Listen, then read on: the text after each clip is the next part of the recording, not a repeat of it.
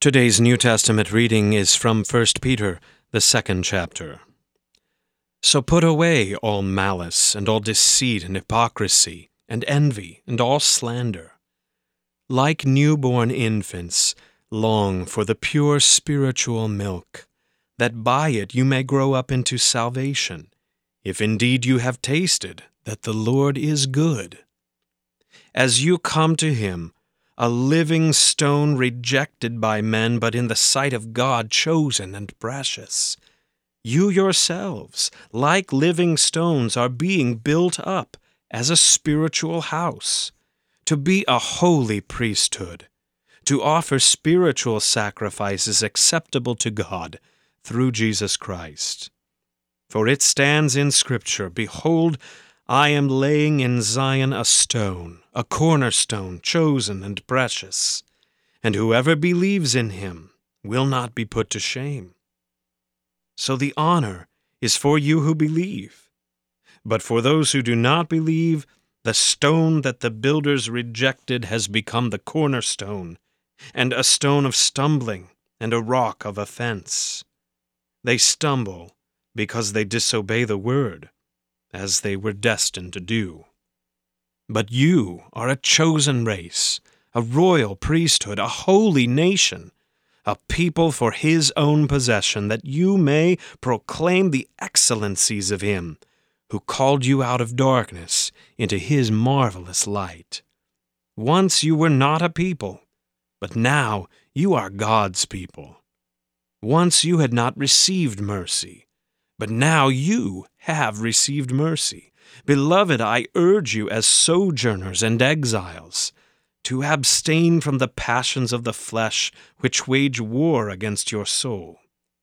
Keep your conduct among the Gentiles honorable, so that when they speak against you as evildoers, they may see your good deeds and glorify God on the day of visitation. This is the word of the Lord. Grace, mercy, and peace be unto you from God our Father and our Lord and Savior Jesus Christ. Whether or not you're a Christian, everyone deals with trials and hardships, and sometimes the ones we struggle with the most are those trials and hardships that come as a result of other people's choices and actions. However, as Christians, we are able to respond to all trials and hardships, especially those that come as a result of other people's choices and actions, in a unique way that shares the forgiveness of Christ, testifies to the gospel and hope of eternal life that we have in Christ, and gives praise and glory to God. That's not to say such a response is easy, or even that we're capable of such a response apart from the Holy Spirit, but that's what makes it all the more special. We read from Peter's first epistle, and it's really a very straightforward sermon itself. Peter begins in chapter 1 by reminding us of the amazing and eternal gift we have in Christ, saying, Blessed be the God and Father of our Lord Jesus Christ, because according to his great mercy, he has caused us to be born again through water and the word to a living hope through the resurrection of Jesus Christ, and to an inheritance of eternal life when we also are raised on the last day. In this hope and promise, we rejoice, even if, right now, for a little while, we have been grieved by various trials in our lives. Peter then reminds us that when others see this great hope in the midst of trials, it's a sign to them that we're not crazy or faking it, but that on the cross, by grace, and in us right now by faith, God is really doing something special. Peter says, if necessary, you have been grieved by various trials, so that the tested genuineness of your faith, more precious than gold that perishes though it is tested by fire, may be found to result in praise and glory and honor at the revelation of Jesus Christ. Peter reminds us that we were all brought to faith the same way. Though you have not seen him, you love him. Though you do not now see him, you believe in him and rejoice.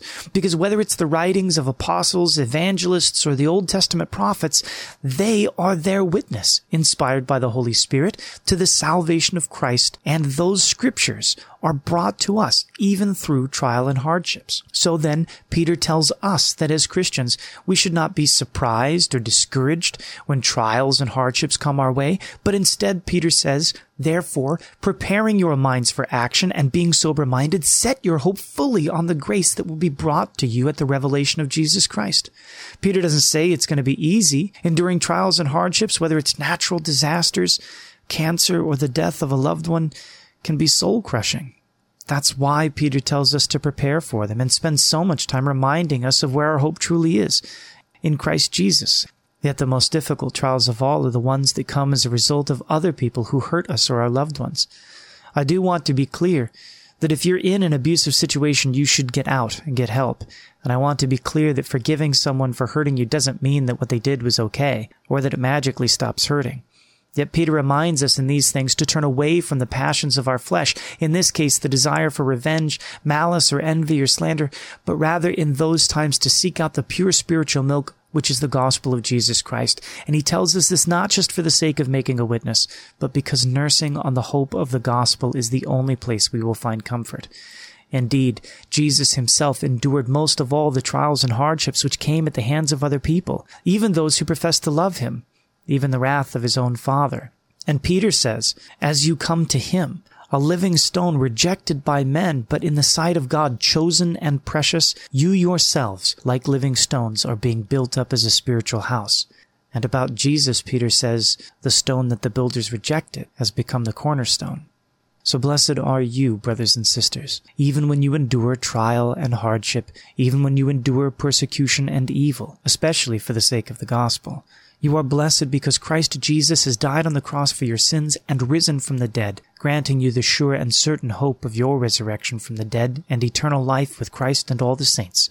Blessed are you, for in your trials, hardships, and persecutions, Christ Jesus has joined you, enduring them himself and is even now with you.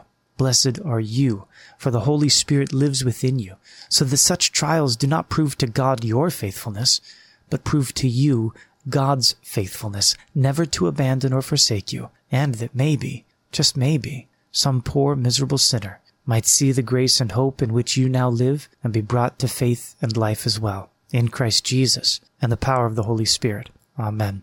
And the peace of God, which surpasses all understanding, will keep your hearts and your minds in Christ Jesus, now and always. Amen.